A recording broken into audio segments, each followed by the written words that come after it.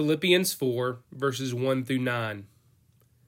Therefore, my brothers and sisters, you whom I love and long for, my joy and crown, stand firm in the Lord in this way, dear friends. I plead with Euodia and I plead with Syntyche to be of the same mind in the Lord.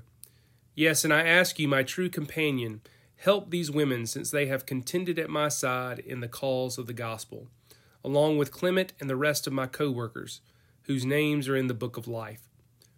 Rejoice in the Lord always. I will say it again, rejoice. Let your gentleness be evident to all. The Lord is near. Do not be anxious about anything, but in every situation, by prayer and petition, with thanksgiving, present your requests to God. And the peace of God, which transcends all understanding, will guard your hearts and your minds in Christ Jesus. Finally, brothers and sisters, whatever is true, whatever is noble, whatever is right, whatever is pure, whatever is lovely, whatever is admirable, if anything is excellent or praiseworthy, think about such things. Whatever you have learned or received or heard from me or seen in me, put it into practice, and the God of peace will be with you. This is the word of God for the people of God. Thanks be to God. I want you to imagine something for me for a moment. I want you to imagine having to say goodbye to someone close to you. Perhaps it's a loved one, a family member, friend, or coworker. You're saying goodbye and you honestly don't know if you will ever see them again. Maybe you're moving. Maybe they're moving. I don't know the reason, but there's a good chance you may never see this person ever again. And that pains you. The thought of not seeing this person leaves you with a void in your soul. It's not a good feeling. So my question to you is, what would you say to this person? If you were saying goodbye for possibly the last time, what would you want to say to them? You see, this is exactly the situation Paul finds himself in as we come to the closing chapter of Philippians. Paul, who's in prison, is not quite sure if he will ever see this church and its members ever again. This letter may be the last communication he has with them. Now, spoiler alert, we do know that Paul does indeed make it back to Philippi, and he is reunited with this first church of his. But he didn't know that at the time of this writing. And so, not knowing he would see them again, Paul chooses to speak words of encouragement, affection, and instruction. Paul lets this church know how deeply he cares for them and how much they mean to him, as well as a word of encouragement and teaching. Paul writes, Therefore, my brothers and sisters, you whom I love and long for, my joy and crown, stand firm in the Lord in this way, dear friends. Again, we have a therefore, so we need to know why it's there for. And so we go back to last week in our heavenly citizenship. Our greatest citizenship as Christ followers is our heavenly citizenship. And we need to have our minds and eyes on heavenly things and matters, not earthly matters. That doesn't mean we ignore the world around us, but as we talked about last week, we need to live in such a way that we bring heaven to earth. And so in light of our heavenly citizenship, Paul encourages and instructs the Philippians and us to stand firm in the Lord. Paul describes them as my brothers and sisters, you whom I love and long for, my joy and crown. Again, Paul must have been a sports fan. The word for joy and crown describes the crown an athlete would receive after winning a race. It was a crown given based on achievement. And so as the Philippians stood firm in the Lord, they were Paul's trophy. They were his pride and joy. So Paul, not knowing if he would ever see these people again, writes to them and says to them, stand firm in the Lord.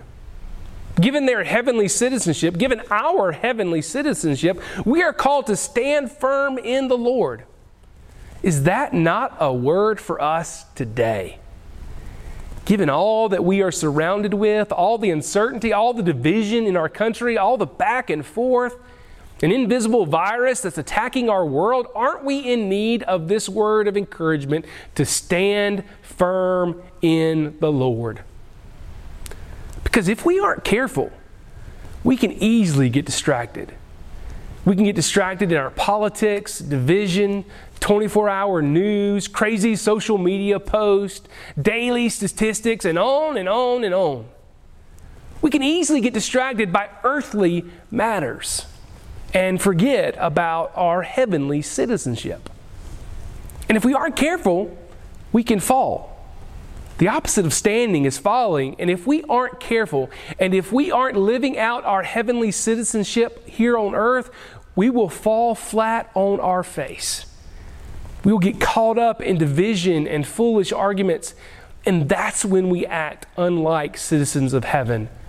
And we make a fool of ourselves and the faith that we claim to have. Paul wants the Philippians to stand firm in the Lord, and we're called to do the same. But how do we do that? How can we stand firm in the Lord given all the earthly distractions? Well, this is where Paul gives instructions to the Philippians and us. He says in verse 4, "Rejoice in the Lord always. I will say it again, rejoice." I think this is the third or fourth time in Paul's letter that he has brought up joy or rejoicing. Paul has repeatedly told the Philippians to choose joy in every circumstance. And again, joy comes from the Lord. It comes from having a close, deep, personal relationship with God. And it's not based on our outward circumstances. It's based on our relationship with the Father. So we stand firm in the Lord by rejoicing and having joy in the Lord. We stand firm in spite of outward circumstances by living on the joy that comes from God and nothing else. And notice that Paul says rejoice. To rejoice is to show joy. It means to show joy. It doesn't mean just to hold on to that joy for yourself, but we are meant to share that joy with others. Other people need to see the joy you have in the Lord. And we can do that in so many ways. We can rejoice by telling others about our relationship with God. We can rejoice by letting others know the joy we have in the Lord despite the situations and events happening around us. We can rejoice by continuing to serve one another no matter what. And I love how Paul says, "I will say it again, rejoice." In case you didn't hear me the first or the second or the third time, I'm going to say it again, rejoice. We stand firm in the Lord by rejoicing in the Lord always. And then Paul says, let your gentleness be evident to all. The Lord is near. That word for gentleness can also be translated as patience or softness or a patient mind, unwillingness to fight. I like that last translation, an unwillingness to fight. I was recently told through another person that my posts on social media were very much appreciated. They particularly appreciated the gentle tone of my post. Now, I'm not saying this to brag. In fact, it's the opposite. Because do you know what I have to do in order to get that gentle tone? Usually, I have to delete 1 or 2 or 10 posts before I get to that gentle tone. I often spend several days thinking about what I'm going to post on a particular topic. It's not something that I just thought of right then and sent it out to the world to see, because the whole world can see it once you post something in case you weren't aware of it. So my gentle tone takes time. It takes effort. It takes work. It takes a lot of holding back what I would really like to say in order to really stick it to somebody. But instead, it takes me having an unwillingness to fight. It's my desire to let gentleness be evident to all. But too often, I see people commenting and debating and posting based off their initial reaction to something.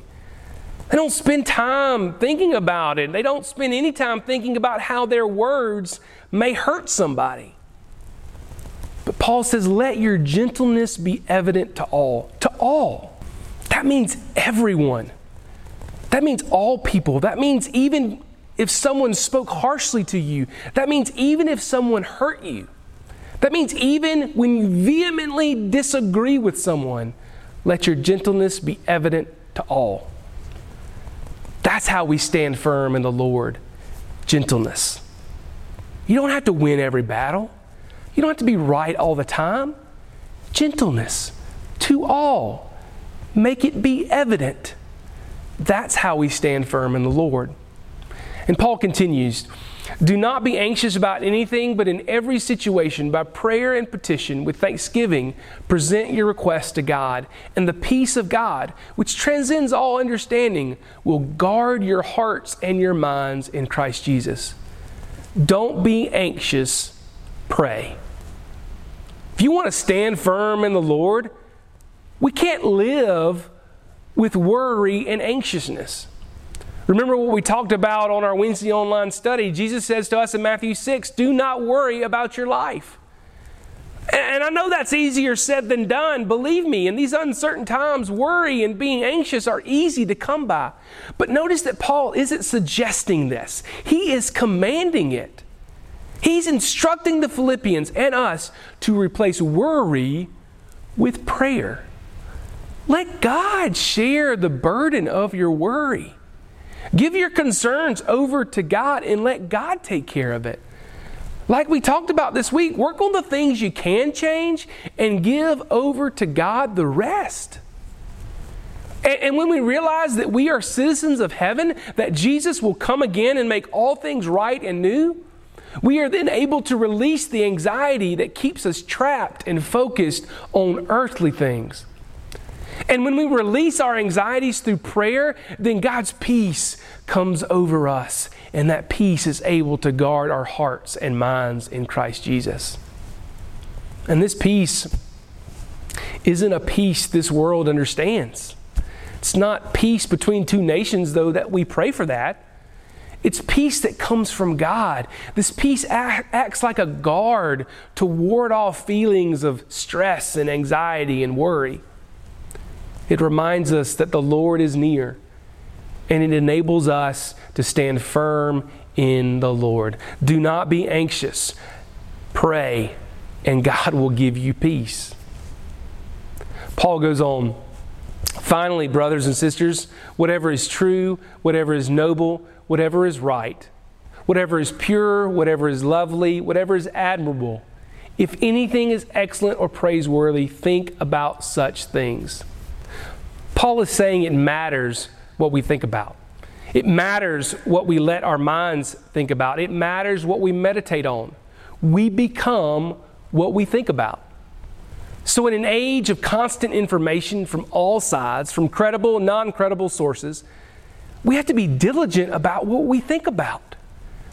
And it's not enough to just not think about certain things. We have to be intentional about the things we do think about. Paul says to think about things that are true. In a world where so many things claim to be true, that can be hard. However, I know God's Word, the Bible's true. So when in doubt, think about God's Word. Read God's Word. Think about what's noble and right, pure, lovely, admirable. And Paul writes, if anything is excellent or praiseworthy, think about such things. Again, it matters what we put in our minds and what we think about. We stand firm in the Lord by thinking on good things. And then we end with verse 9. Whatever you have learned or received or heard from me or seen in me, put into practice. And the God of peace will be with you. Once again, Paul is telling the Philippians to look to his example. If they try to imitate him, they will be imitating Christ because Paul is becoming more like Jesus. And so in addition to following Paul, who are you following? Are you following people who are becoming more like Christ, or are you following people who are leading you away from Christ? There's so many wonderful examples of Christ followers in our own church. I'm not going to mention them by name because I don't want them to get a big head. Although, because they're following Christ, they probably wouldn't. That whole being humble thing. But we got to be careful who we're following. Because in order to stand firm in the Lord, we need to follow others who are already standing firm in the Lord. And then here's another thing. Are you aware that others are following you as well? People are watching you to see how you follow Jesus. Where are you leading them?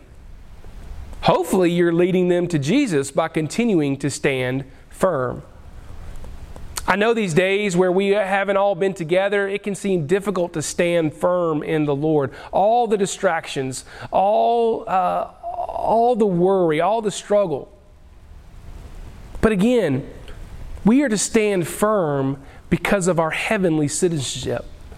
And being a citizen of heaven means there's always hope, no matter what. That's why we stand firm. And Paul has shown us how to do just that. Rejoice, be gentle, don't worry, pray, think on good things, and follow good people who are becoming more and more like Jesus.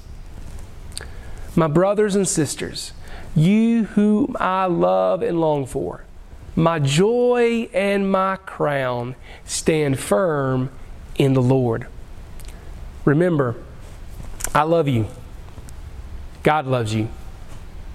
Amen.